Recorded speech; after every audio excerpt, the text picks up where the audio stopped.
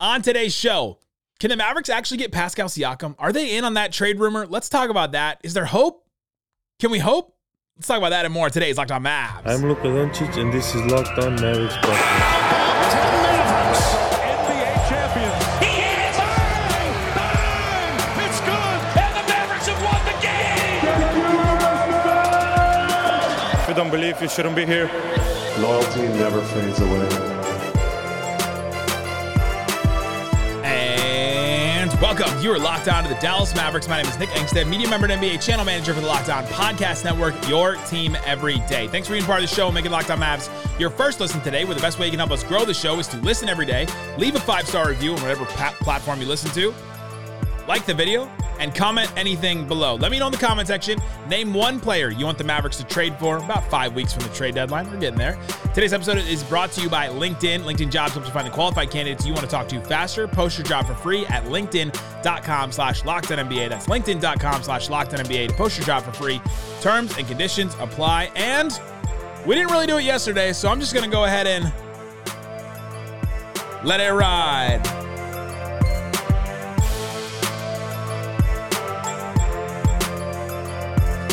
Oh, it feels good. 2-game win streak for the Mavs. Who cares if it's against the Blazers? Still a 2-game win streak. So today's show, I'm going to answer a bunch of your questions. I took in a bunch of your questions on subtext. You can follow our subtext. You can get text straight from me. You can text me, ask me questions. I'll respond to them. I did a mailbag this week. I've done film reviews on games. I'll do another one for the last Blazers game. All kinds of stuff on there. Click the link in the description or text the number. It's like right there. You can see it right on the screen. There it goes. You text the number and you can do a 2-week free trial. And if you like it, then pay for it and it'll help the show and it helps me continue to do stuff like this. So the more you guys put into that, the more I'll be able to put into it. I answer a bunch of your questions, tons of questions on trades. It's always like 60% trade, no matter what, like trade talk questions, no matter what the time of year is. You know, I love some trades. So we'll talk about that. We'll get into all that. But I want to start with Pascal Siakam because he's somebody that is probably the best player that's going to be moved. He's the best player that is in trade talks right now, I believe. There's not like some other superstar out there. He's been an All-Star twice. He's been an All-NBA twice. I mean, a 2-time All-NBA player. Unless you're Julius Randle, like that's a really good player. And he was the most improved player as well. Like this is a guy that's won an NBA title and should be a guy that a bunch of teams are after because he can plug and play in a lot of different places. He's a 4. He can play a little of 3, play a little bit of 5. He can play with a bunch of different lineups. He can handle the ball in transition. He can play a little defense. He can shoot the 3 a little. Like he's capable of shooting the 3, but he hasn't shot well really since like 2020, which is kind of concerning. But which guards has he played with, right? Like if you come and play with Luka, look what just happened with Derek Jones Jr. So I want to talk about if there's an actual chance for Pascal Siakam because there's the only rumors we've really heard about Siakam and the Mavericks are from Mark Stein, who said this: the Dallas Mavericks have indeed registered some exploratory trade interest in Siakam, league sources say. But one source over the weekend described their interest to me as overstated, which is the same as what they said about DeAndre Ayton.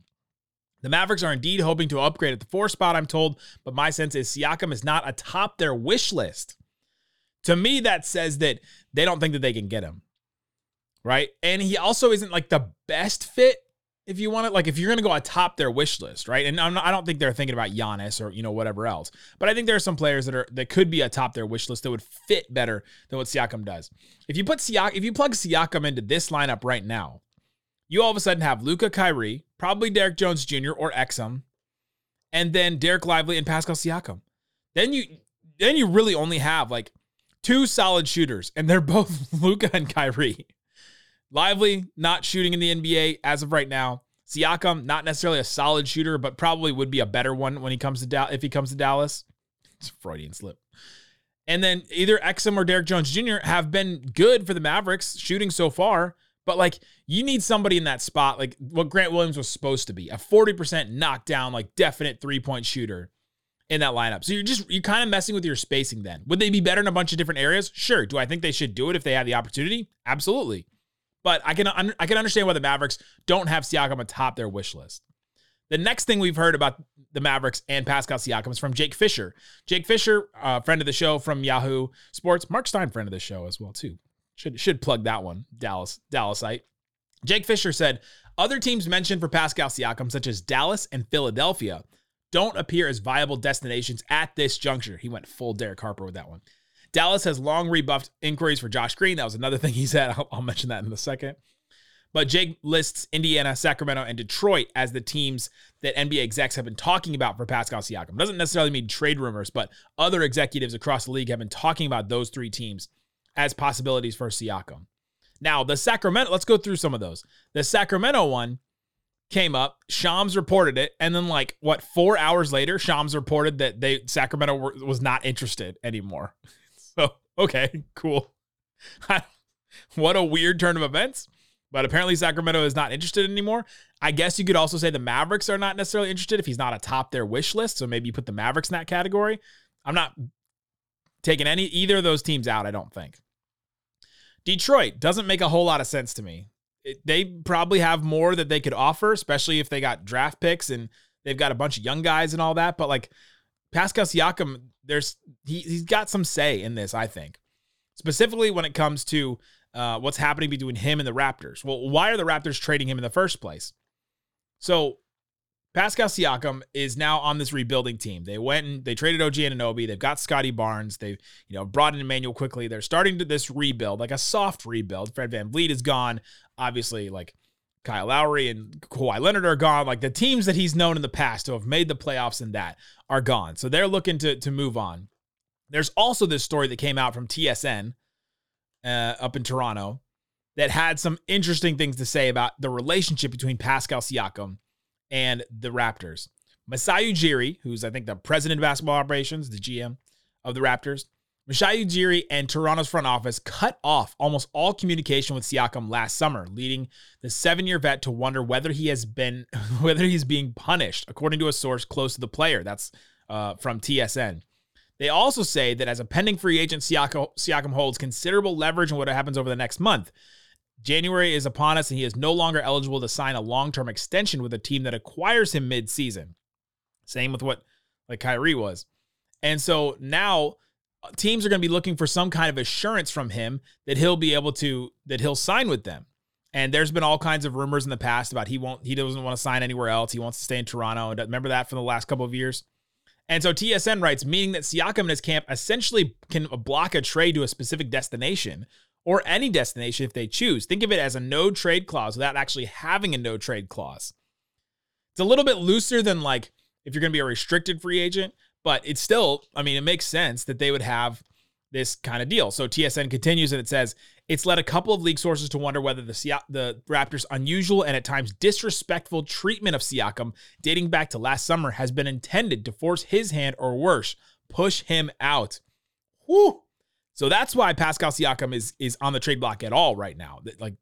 There's a bad relationship between both sides. I don't know what's going on the Raptors side of things. It's just been weird overall up there.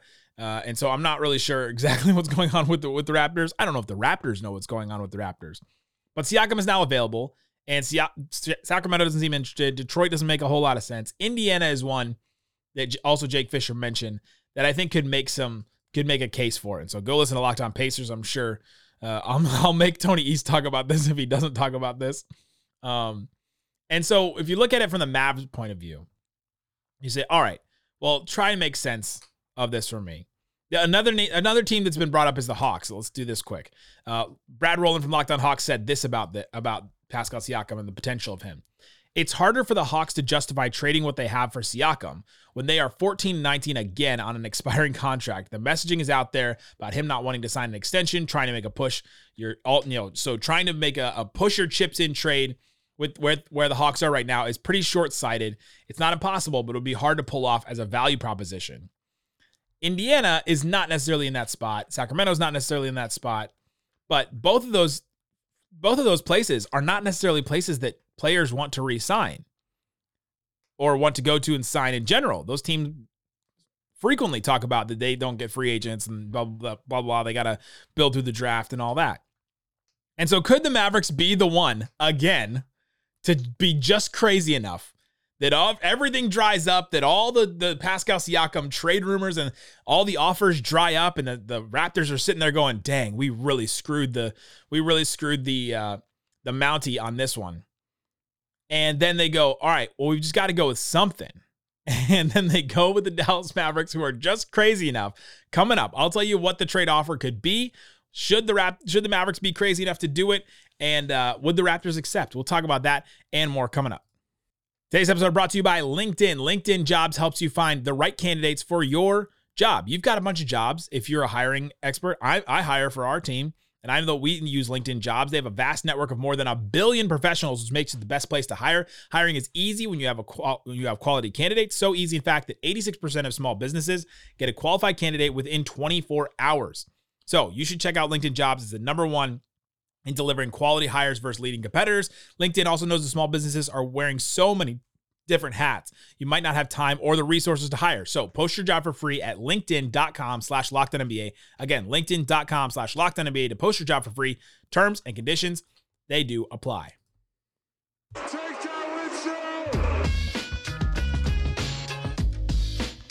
Thanks, everybody, for hanging out with us on Locked On Mavs, being part of the show, part of the Raccoon Squad, listening every day. Appreciate each and every one of you that are listening to the show daily, that are subscribing. I'm meeting so many of you, and I love it every single time. All right, Isaac, let's get into the Mavs side of this. So doesn't seem like he's atop their wish list. But if all of a sudden the Mavs are in a situation where they go, hey, no one's trading for this guy because the Raptors have screwed this, and so he's trying to leverage the situation, and he doesn't want to re-sign in Indiana, Sacramento, and Atlanta doesn't want to give up the assets for it because they're not good enough this season, and they don't think they could re-sign him, and Detroit is here, and Philadelphia doesn't want to because they think they can re-sign him in the summer, and all of a sudden you're in a spot where try it. It's one of those, like, what's the Joe Burrow quote? F it, Jamar Chase is down there somewhere, and you just chuck the ball down the field. And so maybe the Mavs try it. So here's what the Mavericks could trade for Pascal Siakam. Follow me on this. Siakam is making $37 million this season. So you've got to match the salaries, and it can get a little tricky with Josh Green. So I'm going to do the non-Josh Green ones first. A Tim Hardaway Jr., Rashawn Holmes, Omax, and Hardy, and a first in 2 seconds is like, that's a bunch of stuff you could send their way if you want to try to make a good case. You've got Omax, Hardy, a first, 2 seconds. Like there's some value there with that. Like that, to me, honestly, like that is good value for a Pascal Siakam. Plus, you got the contracts of Holmes and Tim Hardaway Jr. They wouldn't necessarily want those two players, but they come off the books not next season, but the year after that. They'll be expiring next season, and so they're not that bad of contracts if you consider that. And so if you look at that, you're like, all right, well, okay. I can start to talk myself into it. Like that is an offer. If the Mavs want to do it, I don't think they're going to want to offer the first and Omax and Hardy and honestly Tim Hardaway, Tim Hardaway Jr. because you're losing a lot at that point. You're losing a lot of future assets. And do you want to bet on Luka, Kyrie, Siakam, Lively, and either XM or Derek Jones Jr.? You still got Grant Williams. Like, is that your team going forward? Because then you'll have 2 first-round picks this summer.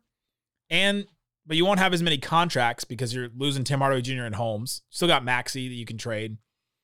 But all of a sudden you're like, all right, the next move we make has to be like the championship move. Is this one a championship move? I'm not sure. I think that's honestly a fine offer for Siakam though.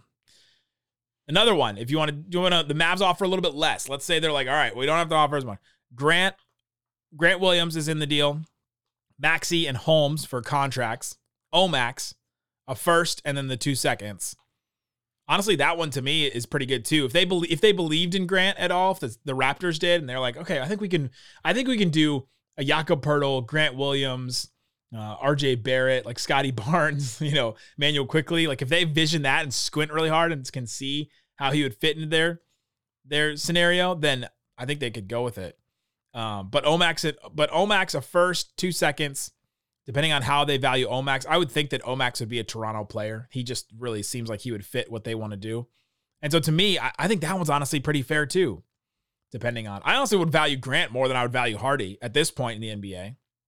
And so maybe that one works too. And for the Mavericks, you're losing Grant and then Maxey as your only rotation players. You're replacing him with a better forward he plays like 37 minutes a game for the Raptors. So honestly, that one's pretty good too. The other one that can get a little bit complicated. Siakam for Grant Williams, Omax, Josh Green, Holmes, and the first. Again, I'm sending a bunch because the Mavs have to beat some offers. I don't think they're going to have no offers to beat. But you do that, and you're losing Grant and Josh and Omax, but Omax is not playing right now. So you're just losing Grant and Josh. You replace him with Pascal Siakam. You lose Omax for the future. You lose the first for the future. And the thing about Josh Green is his contract is a poison pill contract because of the extension. So the Mavericks would be taking it. The Mavericks would go into luxury tax for this trade. The other ones, they wouldn't. They're like $3.46 million away from the luxury tax. This is going to get pretty nerdy here. But they're $3.5 million away from the luxury tax. And if they do this trade, it puts them it takes their number down by like $6 million. And so that puts them into the luxury tax. And I don't think they'll want to do that not because they can't afford it, right? Not because of that. That's really not an issue anymore for teams. It's because you don't want to be in that first apron and be in that second apron and have the penalties that are going to come from being in that spot later down the road, especially if you're not a title team right now, which I think this trade might put the Mavericks in that spot. But those are the deals. Let me know what you think about it. Am I giving up too much for Siakam? The problem is you got to outbid somebody. You got to give up things that other teams will want. You can't just be give them Maxey and Dwight and give them Rashawn Holmes and give them that okay, cool. That would maybe match the salaries up to a certain point. But if the team's not going to want it, they're going to find a trade somewhere else. You've got to give them stuff that they want. Maybe I'm giving up too much for him. He was all NBA twice. He's a very good player.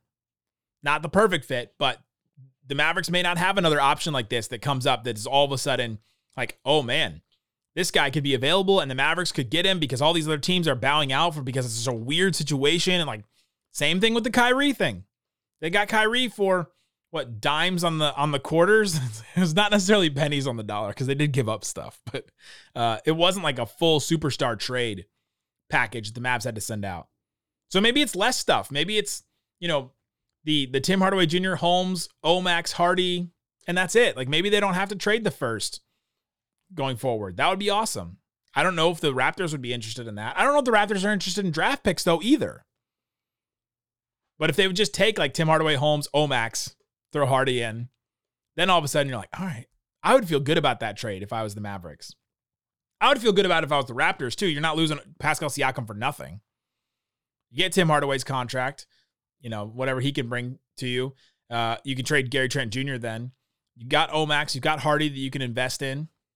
I think that's it's pretty good. It's not great, obviously, for them, but you're at least getting something for them.